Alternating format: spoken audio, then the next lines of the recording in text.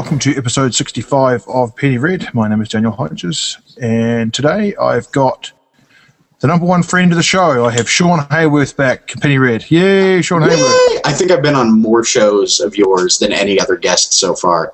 I think you're right. I think you just pipped Epadiah Ravachol for the most with today's broadcast. So excellent. So just for it's been a busy day with one thing and another, so I'm not sure exactly how long this is going to go. Plus, I've got lots of children running around upstairs demanding attention and food and oxygen and stuff that little children seem to want, mostly when they really can't have need it. Yeah, exactly. So overrated. Food, sleep, clothing, all that type of stuff. That's right. Anyway, I spray painted sealed my deck, which is not very interesting at all, except for I think possibly when I say deck, it sounds like I'm saying dick. For people that are not from New Zealand, or people from New Zealand are going, you sealed your deck, what? And I was surrounded by a miasma.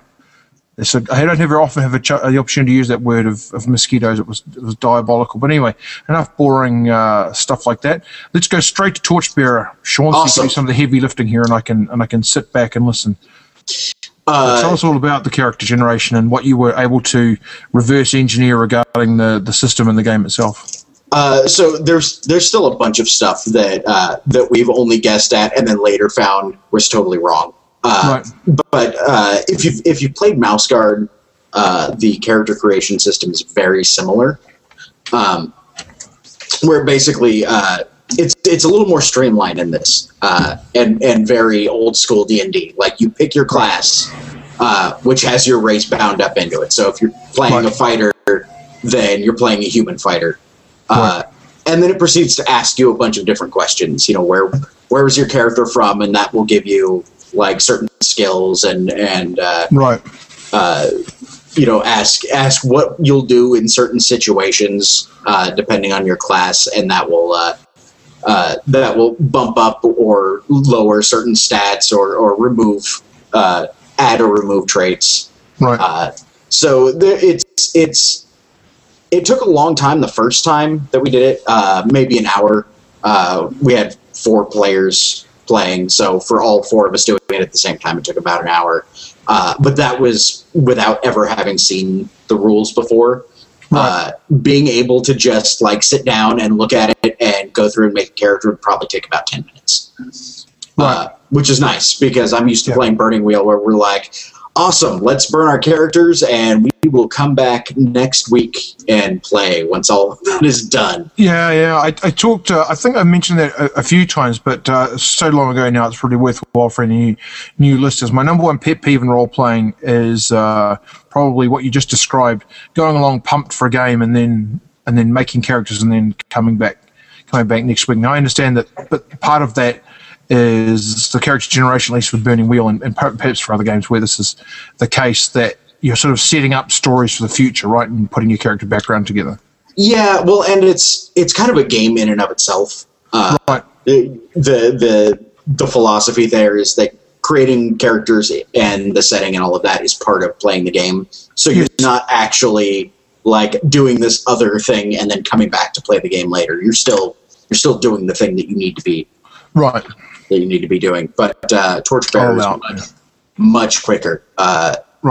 I think once people get a handle on how characters are built, it'll go super quick enough that in case somebody dies, they can make up a character while everybody else is in town, and then by the time you're able to go back into the dungeon, you should be able to have a fresh, clean character all ready to suffer. And is that part of it? Like you're supposed to expect your characters not to last very long, kind of like Game of Thrones style? It's weird.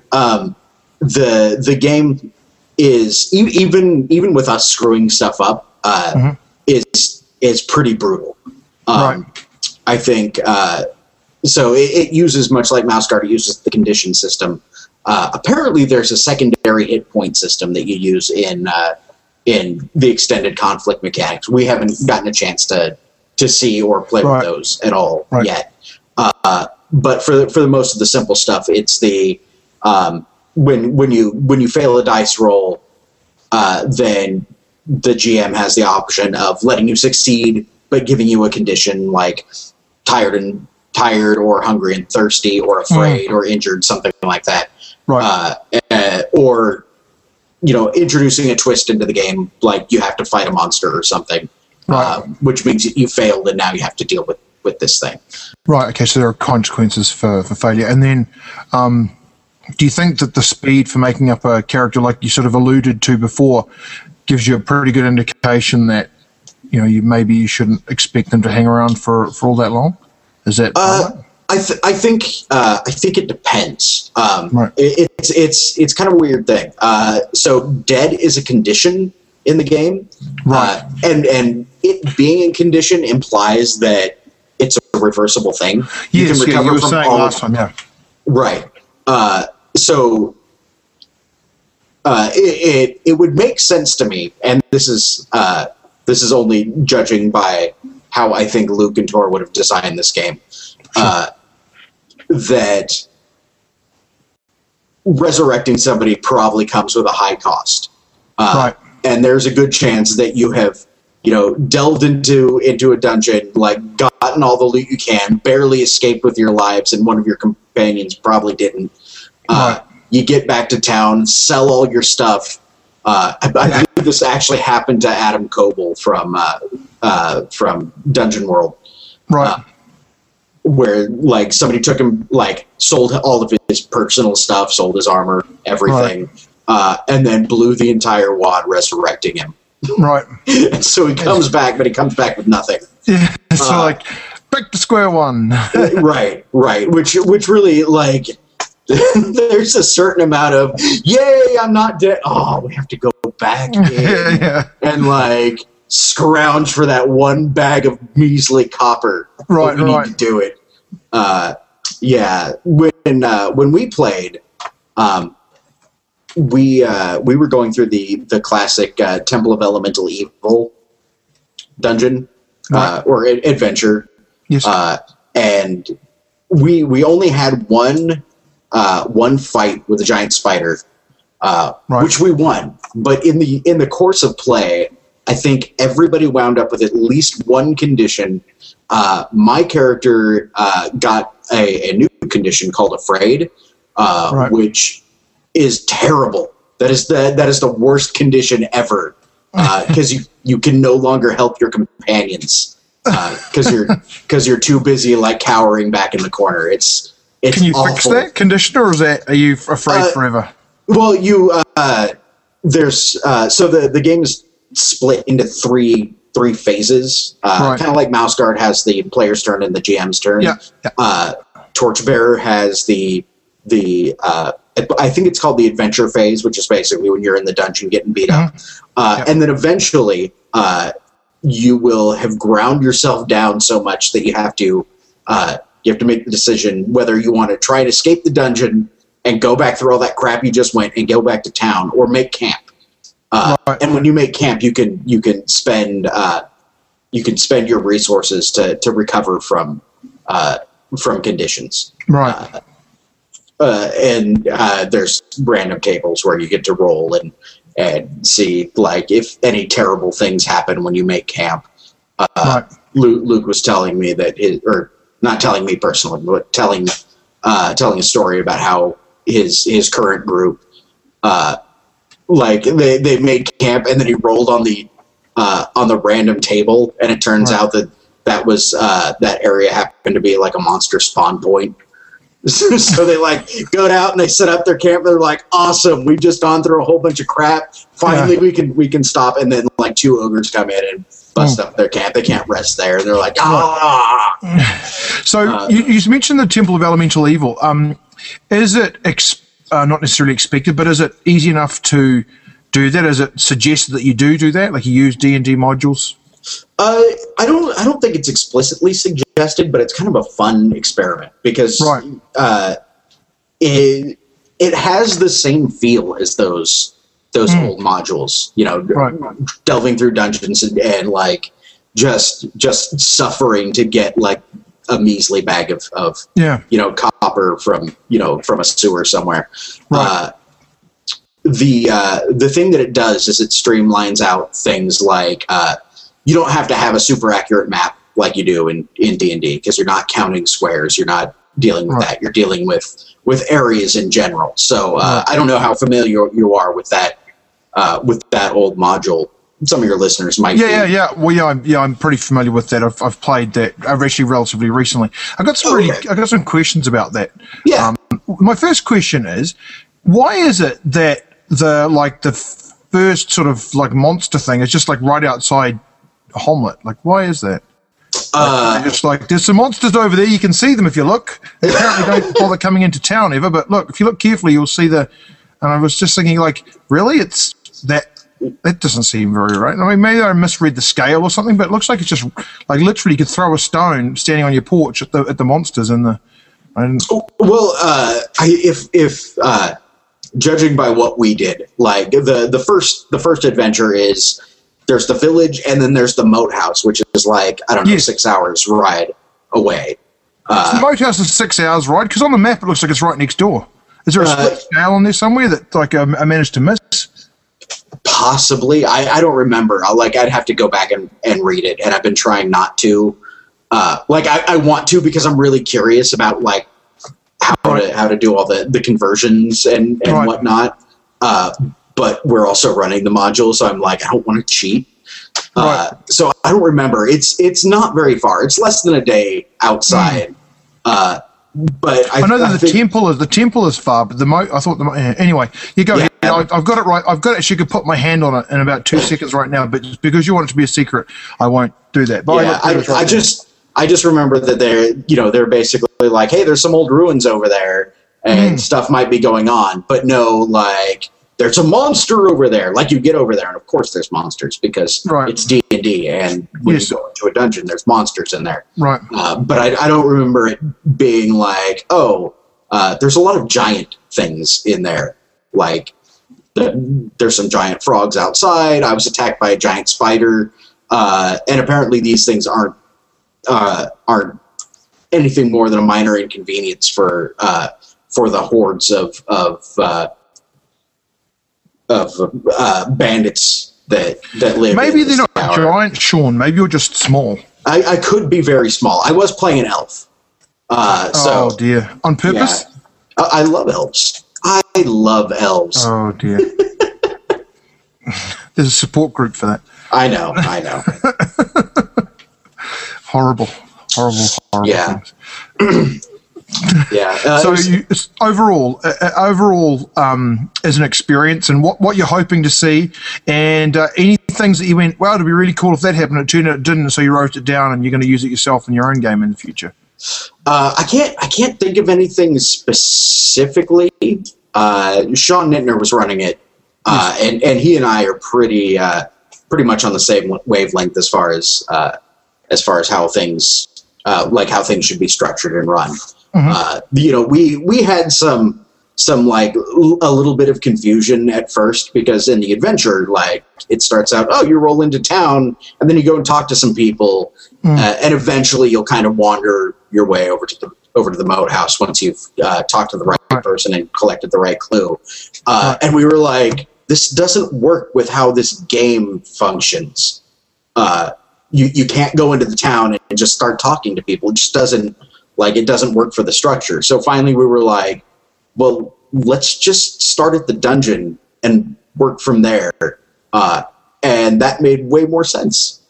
In terms of just going back to not talking to people, when you say you didn't talk to people, is that because you didn't have all of the pieces, so you couldn't really figure out how that would actually look, or is it like, well, that's not part of it? So no, there's actually a mechanical reason. So and this is another one of those things that in Mouse Guard you have a resource called checks, and the way checks work is that when you are when it's the player's turn, then you can spend those to sort of pursue your own agendas, right? It's you pay out a check and you get to make a roll to do something, and that is that's something that's in effect in Torchbearer as well. The big difference between the two games is in Mouse Guard you always start with one check for free. In Torchbearer you start with 0. And trying to find a villager and talk to him is something that would cost you a check in order to do. But you don't have any. And so if you, I mean, yeah, you could fudge it if you really wanted to.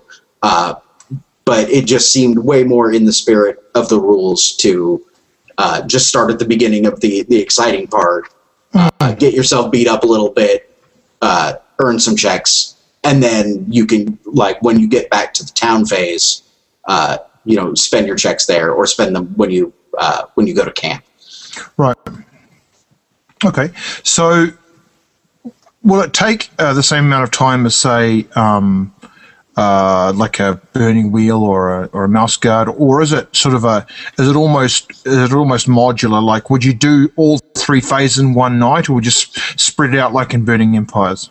No, I think you do all 3 of them most likely in one night, or at least 2. Right. Things go fairly quickly. Right. Because you're like I said, you don't have to pixel bitch the map like you do in D&D, where you oh, we're in this hallway, we have to search the entire thing, or we're in this hallway, we have to search the entire thing. You're only dealing with areas. So, like, to use the moat house for an example, like outside the moat house might be an area, inside the courtyard, inside the tower, inside the thing, the moat house itself. Like, those all might be individual areas.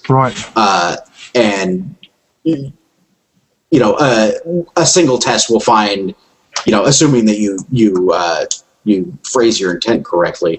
I want to search for treasure in this area. You'd roll a test, and if you succeed, great, you found it. If not, oh crap, giant spider on your head, which is pretty much exactly what happened to me. Right. Okay. So, do you have any more, having done the character section, you said you got some feedback about things you thought were going to happen in the rules. Did you also get some idea about when you were going to get, when the rest of the rules will be available? Like, you might be able to... I'm not sure. I know that the hardcover, like the full book, should be available by Gen Con. I think that's what Luke and Tor have said. I'm guessing that the PDF, the electronic version, should be available sometime this summer. So sometime in the next couple of months. Right. They don't have any stretch goals announced, but I know they've got a couple of other things coming. Right. Excuse me. There's an adventure that's coming. I heard something about Tor putting out a full-on setting, which is not something that you usually see come out of Burning Wheel, which is kind of cool. It's apparently really good. So looking forward to that, and we've got a new class already. So excellent. Okay, well, moving on from that, then, have you seen Iron Man 3? I have not seen Iron Man 3 yet. Oh man, it is. I'm waiting for someone to talk to about it. Because I don't want to give anything. Well, it doesn't really give anything away, I suppose. So I guess I can say it. But there's this really cool bit at the start, and this is not plot at all, so it's not giving anything away.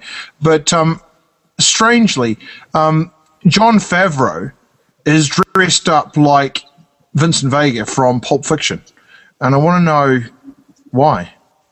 I know that you haven't seen it, so you won't know. But are you a comic book guy? Not really. I like certain things, but I tend to wait until things are out in trade paperback, so I don't follow like superhero comics. I love stuff like that are limited runs, like Sandman or Transmetropolitan, where there's a definite beginning, middle, and end. Yes. And once you've collected the whole thing, you just have the entire story. Yeah. But I've never I know superheroes peripherally enough to be able to be like, oh yeah, I get the X-Men movies, and I understand why 3 was terrible. But I am not well versed. It took me a while to figure out what was going on at the end of Avengers with the teaser. So, Yeah. Is that? Because I think that was actually somebody's. I think that was actually somebody's bad guy. Was that Thanos at the end of the Avengers? Yeah. And I had no idea. Like, I was like, I recognized that character because I've seen him on comic book covers or maybe like flipping through a comic book. Right. I wasn't familiar enough to know. He looked like a Mekon from Dan Dare to me, but I'm not an American comic book guy. So is that bad news for the Avengers? Like, what does that mean? Yeah, I'm not sure. I apparently he's a super badass. So, and he's got like rings, right? Like this is a ring of time, and this is a ring of something or other, and this is a ring of something or other else. That'll. I think it was Patton Oswalt has a really good explanation of what Thanos' deal is in his epic filibuster scene. Oh, the filibuster and Parks and Recreation. Yeah. He does have a bit about Thanos and the Infinity Gauntlet. So right. Yeah, that. So you're a Parks and Recreation guy? I've gone through what's available on Netflix. I never keep up with anything like as it's coming out aside from Game of Thrones because I'm that guy. I still like swords. Yeah, I haven't seen any of season 3 yet. So good. Yeah. Well, I'm just waiting to watch it all sort of in one. Watch it all sort of in one go. I don't have Facebook, and generally speaking, people don't talk. I think it strikes me that people on Facebook will talk about literally anything. Like they'll just, without even a second thought, go, "Wow, did you see how Tyrion got to win a piggyback race with Tywin Lannister? Wasn't that awesome?" And without sort of even thinking that maybe somebody didn't watch it the second that it came out. But G Plus, in my experience, seems to, or maybe just the people I have in my circle, seem to be pretty good. Like I haven't had anything sort of spoiled about it at all. Yeah, I don't use Facebook at all. So I thankfully avoid everything. I've already read the third book, so I know what's happening. Like, how close the two of them? I read some of the first. I read some of the first book, and then for whatever reason, I got sidetracked, and so is it close at all? Like, because the first piece of the first book seemed pretty close, but then it's been a lot since then. They've done a very good job of if they're not remaining true exactly to the events of the book, they're very much remaining true to the spirit of the book, right? Which is good enough for me. Like they're hitting the important beats, and I think that way more valuable than perfect accuracy. Yeah, there's some stuff with Theon Greyjoy that you don't see in book 3. I think some of that is from book 4, and I think that they're doing things in a different way. Right. To keep that character relevant in the story, because he doesn't show up in the third book at all. They just mention him a couple of times. So are they sort of, so they're like level pegging with books, like Booker's series, or because they're going to run out soon, aren't they? I mean, well, not soon, but yeah. Well, they've got two more books after this one, right? And hopefully Martin will have the next book finished before that that ends. But they're doing some probably smart things. I guess books 4 and 5 take place concurrently in the timeline, so they're taking those two books and kind of meshing them. So what you see is happening in chronological order, rather than two different stories happening in different places at the same time. Hopefully that will work out, and it won't be the slogfest that apparently books 4 and 5 are. I have not read them because everybody tells me that they are the hardest to get through. Right. Okay. Fair enough. So did you watch the end of The Office? I did not watch the end of The Office. So basically what you're telling me is you watch nothing and you know nothing. Pretty much. There's the upside of cutting the television cord is that we don't sit down and watch a whole lot of television. Okay. You don't have television? You've just got like whatever you can get on Netflix and stuff? Yep. Yep, we don't even get over the air. Like, we were too lazy to buy an antenna, and so we pretty much Netflix and Amazon Instant Video. Right. And if we need to, we keep certain movies on hand, like physical copies of it. Most of the Pixar movies, so that we can entertain our child. I was going to say, that's the thing. Yeah, because I know that the kids right now are into Adventure Time. Do you watch Adventure Time? I love Adventure Time. That show is amazing. Tell me about Adventure Time, because it's a total mystery to me. It strikes me that everybody in that show is a bad guy. Like, because all of the things that I'm used to seeing, like anybody that's angular when I was a kid, anybody that doesn't have round edges on them is a bad guy. And so, like, I'm looking at this thing. There's this Ice King, and I'm like, is that a bad guy or a good guy? He seems like he's a bad guy, but the Ice King is totally a bad guy and totally insane. Like he's crazy. He just kidnaps princesses all the time. That's all he does. But what about this lemon-headed guy? This lemon-headed guy is actually like, when I don't get sick very often, but when I do get sick, I find that I have nightmares. And I think that next time I'm sick and I'm having a nightmare about something, it'll feature that lemon-headed guy, because I don't understand him. He seems to be bad, but my children assure me that he's good. I'm trying to which lemon-headed guy are you? There's a guy who looks like he's got lemons. Like, he looks like he's got hello. You're literally on TV. The world can see you. There's one person watching us, and they're going to see you. So you can say hi, and then you can run away again. Ready to say hello? Hello, world. Oh, my goodness. It's the whole wide world. Look, that's Sean. Say hi, Sean. Well, this is what happens when you come down. We're making television right now. We're making television happen.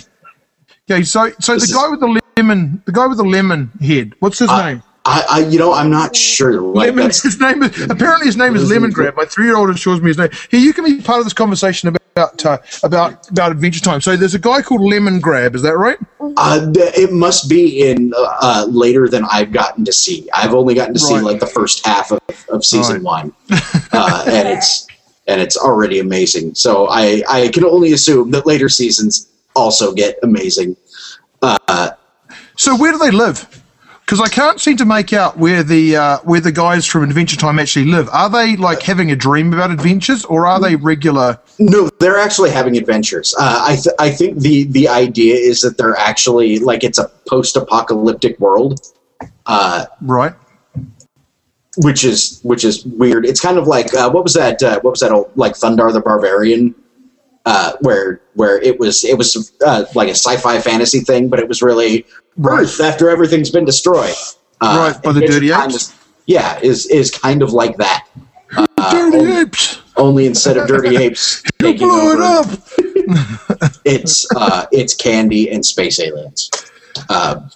Evolved into intelligent things. Yeah, it's weird. I know it's weird, but as you watch it, like, if you pay attention, there's actually some really, really like interesting writing going on. Right. I guess you find out later on that the Ice King, who is totally insane and evil, he actually sacrificed his sanity to save somebody else's life. Right. And everything. Oh, thank goodness! Thank goodness he's insane. Yeah. Because I was like, maybe I just don't understand the paradigm of this program well enough to make sense of what's going on. But he is actually insane. It's not. Yeah. Yeah. Oh, he's totally nuts. Yeah. Right. And at first everything just seems like it's random and goofy, and a lot of it is random and goofy.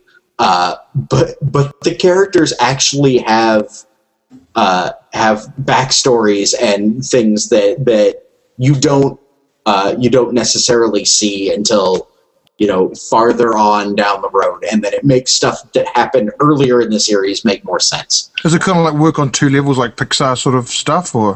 I think it does. It's not as deft as Pixar. Sure. But really, really, Pixar has perfected the art of let's make the adults feel terrible at the very beginning of a movie. And then do a bunch of entertaining stuff for the kids Yeah. And then every once in a while I have something that punches you right in the parent button. I still like the two things that, like, we have our son watches WALL-E and Finding Nemo a lot. I haven't seen WALL-E. Oh God, it's so good. Is it? So good. It's beautiful. It is a beautiful movie. We theoretically own it because we've got the video case somewhere, but that's really not very accurate around at least at my place, because we've got a video case library. We don't have a video library. We've got a video case library, because every time I go to grab one, there's no video in it. So I've got an extensive collection of cases for movies I've never seen. If you find yourself in a position where you need to replace that, you definitely do yourself a favor and watch it, because WALL-E is it's great. They managed to capture a whole bunch of really, really emotional performances from two characters that have maybe two lines. Right. Like they can say literally two things. WALL-E says Eve a lot, and Eve says WALL-E and directive, and those are the only two lines either of them have. Right. But it's enough. Oh yeah, it's absolutely enough. There's a scene that every time I watch it, like, I get choked up. And it's two robots dancing. It's two robots dancing, and I'm like, that's so beautiful. Yeah. Dancing robots. Yeah, and I'm pretty sure that if you're watching Finding Nemo and you don't get something in your eye every time Dory is like, when I see you, I'm home, then you're a robot. And I'm pretty sure you need to go to the scrap heap, because you're not a human being. Yeah. Well, I mean, I've watched Finding. I mean, I think that, but is it more or less than Toy Story 3? Toy Story 3, I like Finding Nemo way more than I like Toy Story 3. Really? I do. But my viewing of Toy Story 3. Well, my viewing of Toy Story 3 was tainted by a gentleman named Brian Brushwood, he's an internet celebrity in his own right. Right. But he has this theory about the end of the end of Toy Story 3, where it's very much like Brazil. Right. Where everything at the end is actually like Woody's fever dream, as he's actually like getting melted in the incinerator. Yeah. And then everything else is just imagination. No, Toy Story 3 was very good. But somehow like the whole father and son thing in Finding Nemo, especially now that I'm a dad. Like, before it was just pretty. Like, it was like, oh, it's Pixar. They did a really good job of stuff. And now I'm like, oh God, I identify with these people. I mean, fish. They're not people, they're fish. Remember, they're Barracudas! I hate you all. Yeah, and it's wild. I didn't get that. Like, I understand, Pixar has never done anything bad. Their worst thing is probably Cars. Did the movie Planes ever come out? I think it's coming out. Still? Because I was watching Cars. Well, I don't want to say watching Cars because it would be inaccurate. The video Cars was playing, and there were the credits, not the credits, sorry, the trailers ahead of time. And one of them was for Planes, and I'm like, did they pretend they were going to? Did they say they were going to make that, and then realize that Cars was terrible, and so they stopped with that? Or no, it's coming out. See, Cars. It's my least favorite Pixar movie, but from the point of view of Pixar, it is their most successful franchise, because you can find Cars everything: Cars toys, Cars boots, Cars clothes. I mean, you can find Toy Story to an extent, but Cars, like, kids will beg you to buy them Cars things, and it's. The thing is that it's not bad. It's only bad when you compare it to other Pixar movies. If you compare it to pretty much anything else, it's a masterpiece. Right. which is hard. Like you can't compare Pixar movies to other movies, even other computer animated movies. You can only compare them to each other. Yeah. So I just can't. Yeah, Cars. I just don't get it. Like it seems so. I mean, anthropomorphic inanimate objects, as opposed. Yeah. I don't get it either. Sorry, Pixar. Who am I to be casting it? Yeah, I always have trouble remembering that the word is aspersions because I always say nasturtiums, which are a type of flower. So let's talk about something role-playing-ish, I suppose. What about the new Dungeons and Dragons movie? Is there going to be one? Because you're more up and play on that sort of stuff. Oh man, yeah. This is sad. I actually own the first Dungeons and Dragons movie. You're right. I own the first Dungeons and Dragons movie. That movie is terrible. It's so bad. I'll still watch it again. Is that the Jeremy Irons one? Yeah.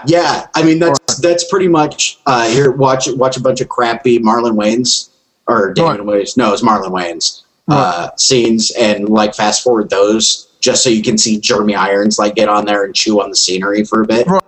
Right. Oh yeah, that movie it's absolutely terrible, but it's D&D, so I'll watch it. I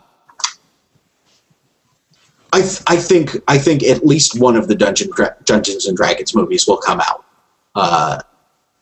I don't have high hopes for its success.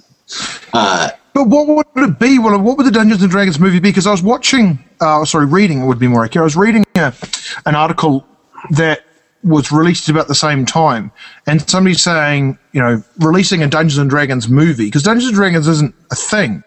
No, right? It doesn't have anything that makes it a thing, there's stuff that I think they could make work. Wizards of the Coast and D&D in general, like the generic D&D game is like that doesn't work because all you can do is take the tropes and be like, what's this movie going to be about? I don't know, a fighter, a wizard, a cleric, and a thief go to dungeons and fight dragons. Like that doesn't make sense. But they have all of this expanded, like all these expanded campaign settings that they have novels built around. They would. In my opinion, okay, Sean. There's a knock at your door, and I've played this before regarding Star Wars, but we'll try to. There's a knock on your door, and it's who owns the Wizards? That's in dispute because I think Universal and Warner Brothers are both saying that they have the rights to do it. Okay, well they come and knock on your door and they say, Sean, we like your style. You've got chutzpah and moxie. You seem to have your head screwed on. You know that Wall-E or Nemo is superior to Toy Story. We'd like you to pitch us a Dungeons and Dragons film. We want to know all about how you're going to reinvigorate this franchise for us. Look, guys. This is really simple. You guys have you've been sitting on this the whole time. Right. I don't know why. We're waiting for you to be ready, Sean. That's why. I am ready. Let me. Can we come in? I mean, it's cold out here. Can we? No, I'm sorry. I don't let strange people into my house. But we're from Warner Brothers and Universal, and we've got a suitcase full of money. Look. All right, you got a suitcase full of money. You can come in, and I'll call over the dogs. Just to keep you in your place. Dogs. I like dogs. That's all right. That's good, because we've got 3. So, all right, guys. So here's. Can we sit down? Yeah, sure. I don't have any furniture, but you're welcome to. Yeah. That's fine. Right. Let me grab you a slice of pizza. What? A coffee? Hot chocolate, maybe. No, I'm sorry. Okay, all right. Well, let's get to this. Let's get to this picture. Sorry, Sean. Look, I can afford this once you hand over the suitcase full of money. I'll tell you that much. Right. Sure. Okay. Well, we'll hang on to it for now. Let's hear this pitch. All right. So you guys have been sitting on a whole bunch of New York Times best-selling novels by R.A. Salvatore, right. Featuring the dark elf Triss Do'Urden, right? Well, we're worried about him particularly because most of the marquee most of the marquee sort of advertising type stuff, not many places have two Zs. They've only got one Z in their set, so we're concerned about that. You know what? Can we take a Z out? Are both of them necessary? Yes, they are both necessary. You're just going to have to deal. Can we add a vowel? No. Oh. No, you can't. People can't relate to that's. Look, you've got stories. Dennis. That, could we call him Dennis the elf? You know what? It's your property. You do what you want with it. I'm just telling you what's going to make money, and what's going to make money is so we people got these books. You've got these books. What people want to see are books on the big screen. Right. You just, all right. I see what you're doing. Make the goddamn movie of the book that you have already sold millions of copies of. Right. And then you will also sell more books. And people will be like, oh, wait, this is a game too?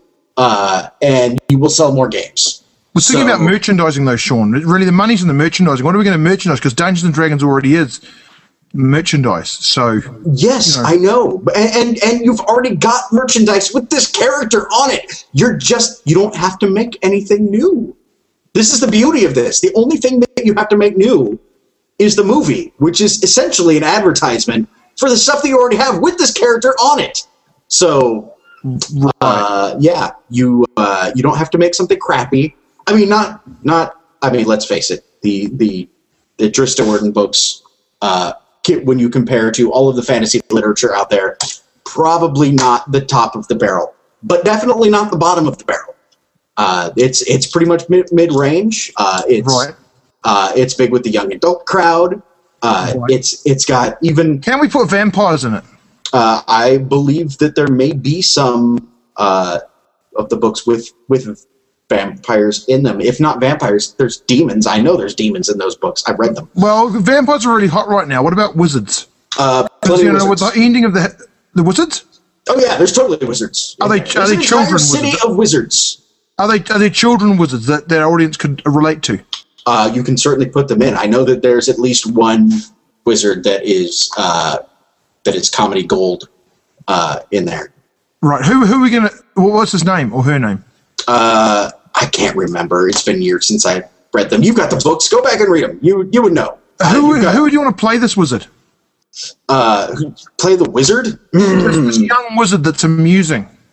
Well, he's not one of those Disney really kids like Drake or Josh. No, hang on, they're not kids anymore. They're adults. No. Well, and this guy's gonna be older. I think you should get somebody like I don't know who doesn't really have a career anymore. Dustin Hoffman.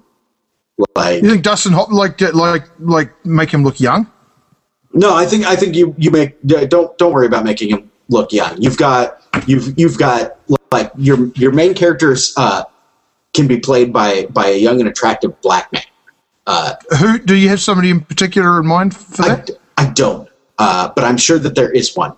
If there are young, attractive white guys, there are definitely young, attractive black guys that could play the lead, and that would be awesome. Are you thinking like Drake? Sure, I guess. What about Mr. Most Definitely? Most Def. Most Def. Most Def's a little old. Don't get me wrong. I love Most Def, but don't elves live to be really old or something? Like, wouldn't that be? Yeah, but they always look young. Like, look, just get a dude. You can find a dude that can do it. Trust me. Okay. Trust me, you can find a dude that can do it. Okay. You've got a big, tall, blonde Thor-looking guy that is his sidekick. Right. That's not hard to do. Those guys are a dime a dozen. You could probably get Chris Hemsworth to do it. Because really he's got Thor going on and nothing else at the moment. You've got a dwarf, which of course can be played by John Rhys Davies, because what else can John Rhys Davies play? Got an attractive redhead who's a character in the story. I mean, you're set. You've even got a fat little hobbit. Like, it is practically Lord of the Rings with more action. Here it is. Picture. You're doing Lord of the Rings. Okay.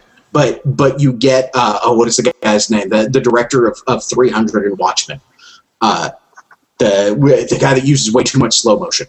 I don't. It doesn't matter. You know who I'm talking about. Frank Miller. There would be like multiple directors for the. Frank Miller wrote the comic books, or at least for 300. Yeah. Right. I don't know who this person is that got all this. Who's the slow motion? I can't remember the director's name, but get him to do it. Can we put Vin Diesel in this movie? Because I've heard that Vin Diesel likes Dungeons and Dragons. Can you put Vin Diesel in this movie? Yes. Vin Diesel would make an excellent Artemis Entreri, the main character's foil. Oh, so he's going to be a bad guy? Yeah, which people dig. I mean, Riddick's not exactly the nicest guy in the world, and sure, and he's got his own movie, right, which actually looks pretty badass. If you don't mind saying so. Well, what story are we going to make? I think you guys are going to make probably the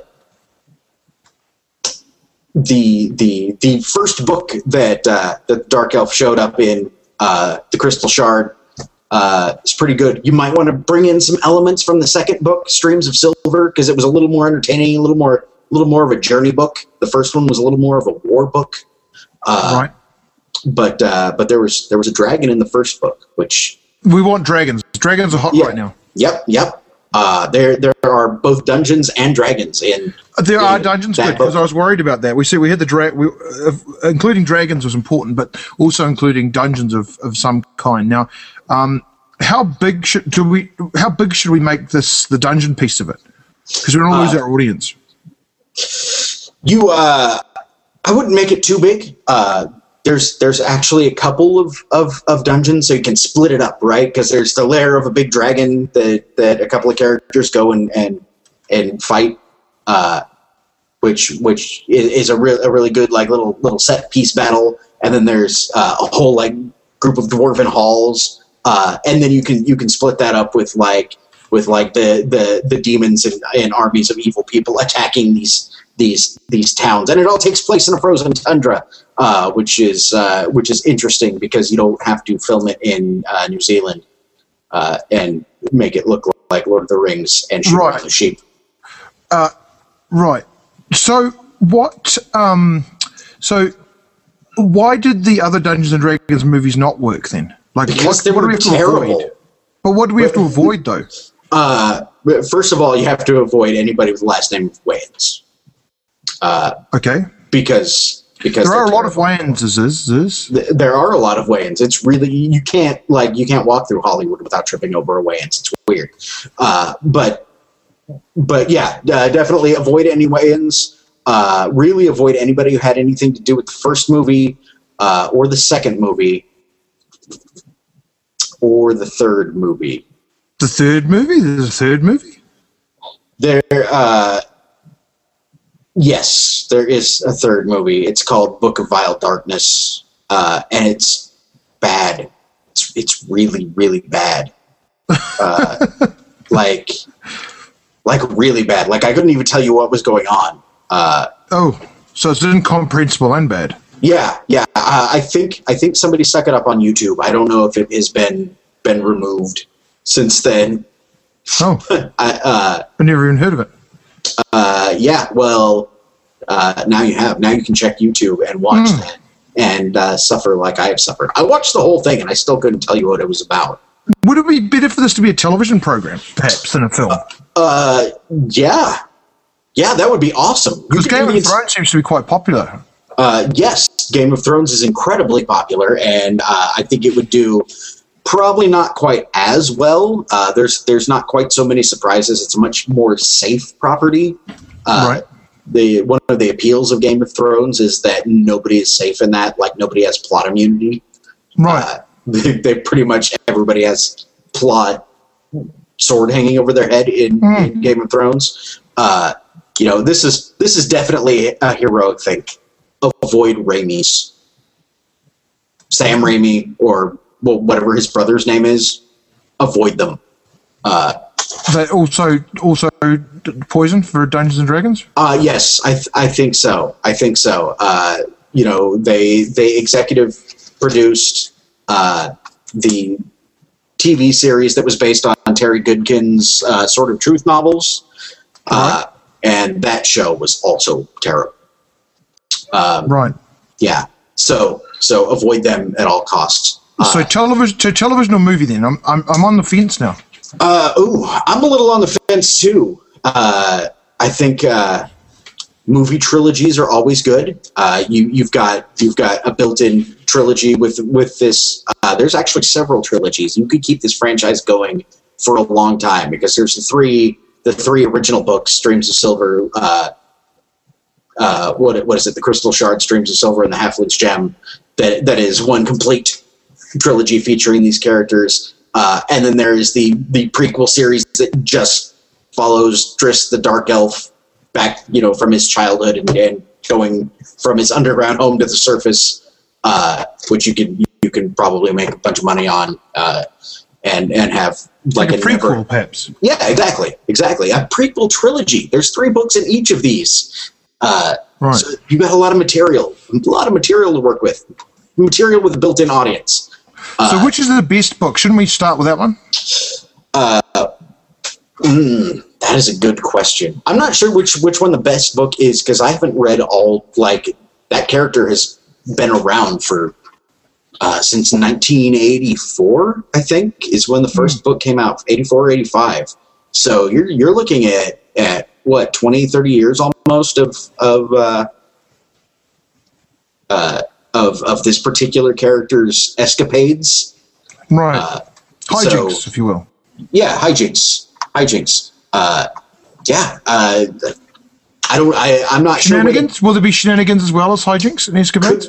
Could be shenanigans. And I think it's kind of a coin flip whether you want to do the stories in chronological order and start with the beginning of the Dark Elf trilogy, which is effectively the prequel series,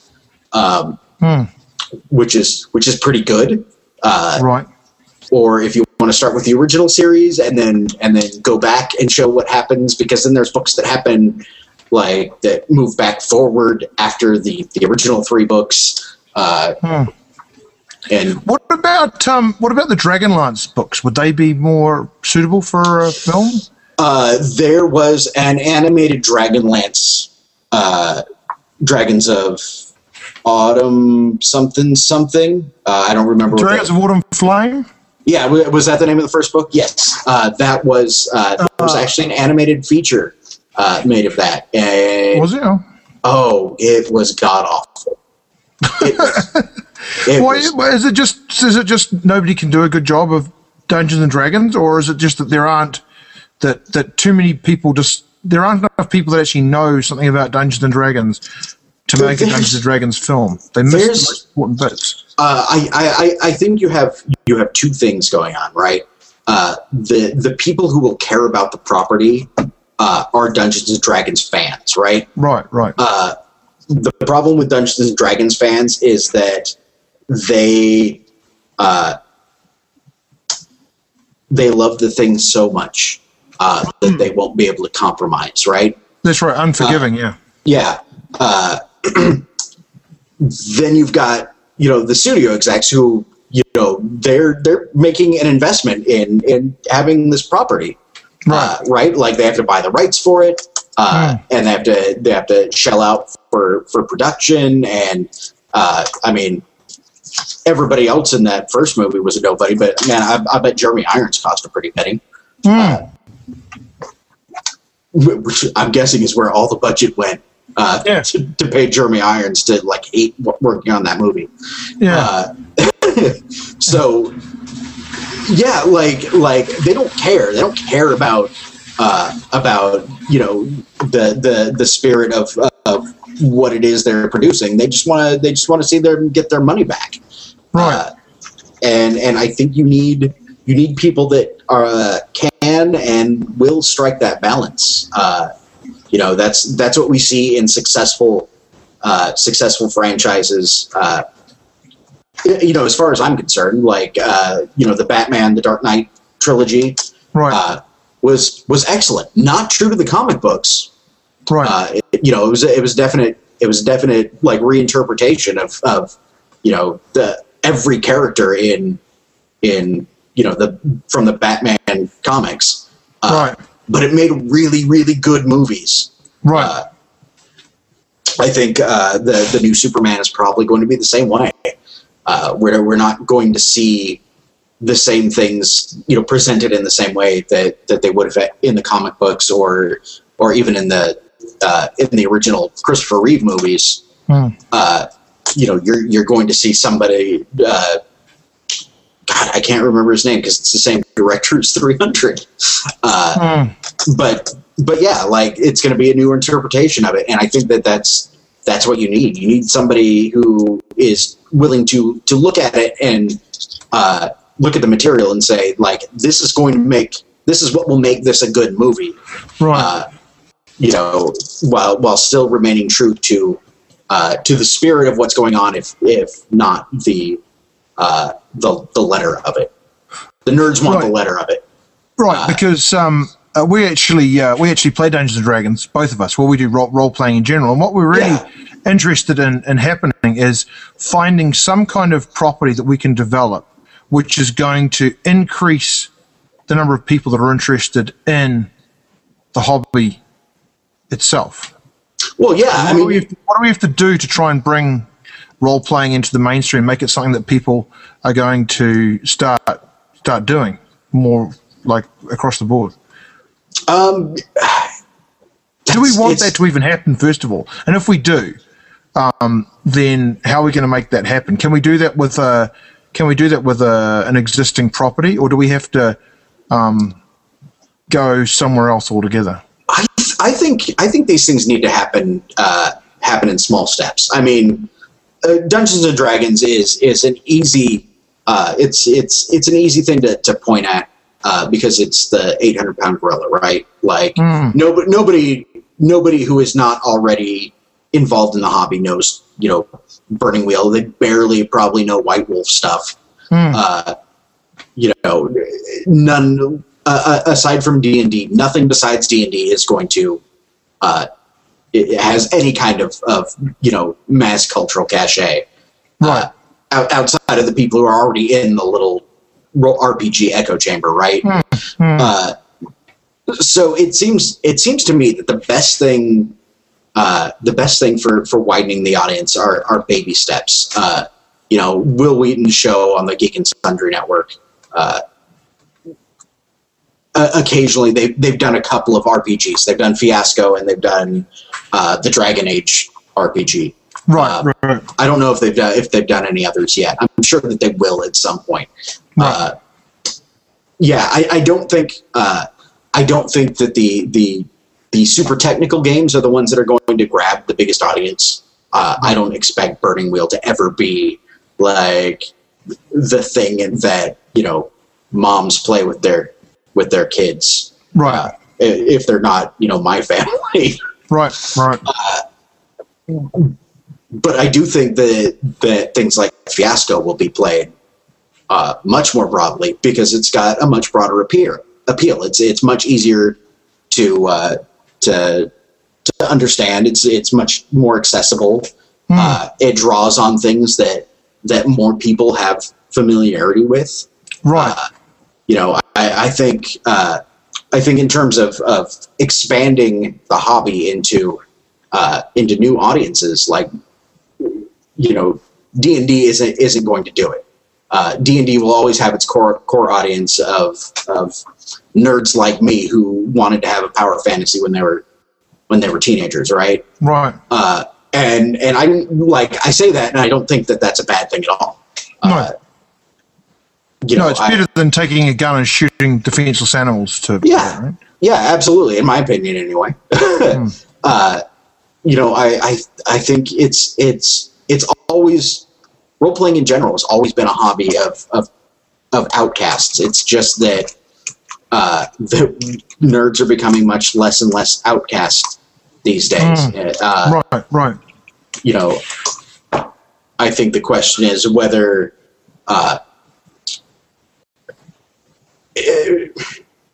as long as that property stays healthy as a game, I think everything's going to be okay. Like, right. If we'll at least, stay where we're at as far as numbers of people in the hobby, rather than the hobby shrinking. Right. And I think the internet helps a lot with that, because anytime that you can spread ideas is good, and the internet is great for spreading ideas. Right. So yeah, like I'm not worried as far as that goes. Right. I would absolutely love to see a D&D movie done well, because even though I don't play D&D per se, anymore, like, it was still a big part of my childhood, and I want to see big parts of my childhood. Like, I want to see other people love the things that I loved. Yeah. So yeah, I would love to see it. I would love to see it done well. I don't have high hopes for it being done well. But I'd love to be surprised. I think we all would.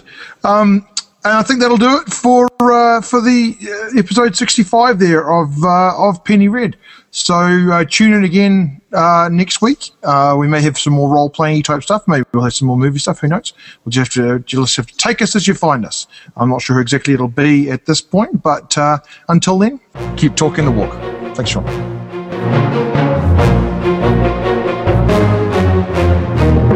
Thank you.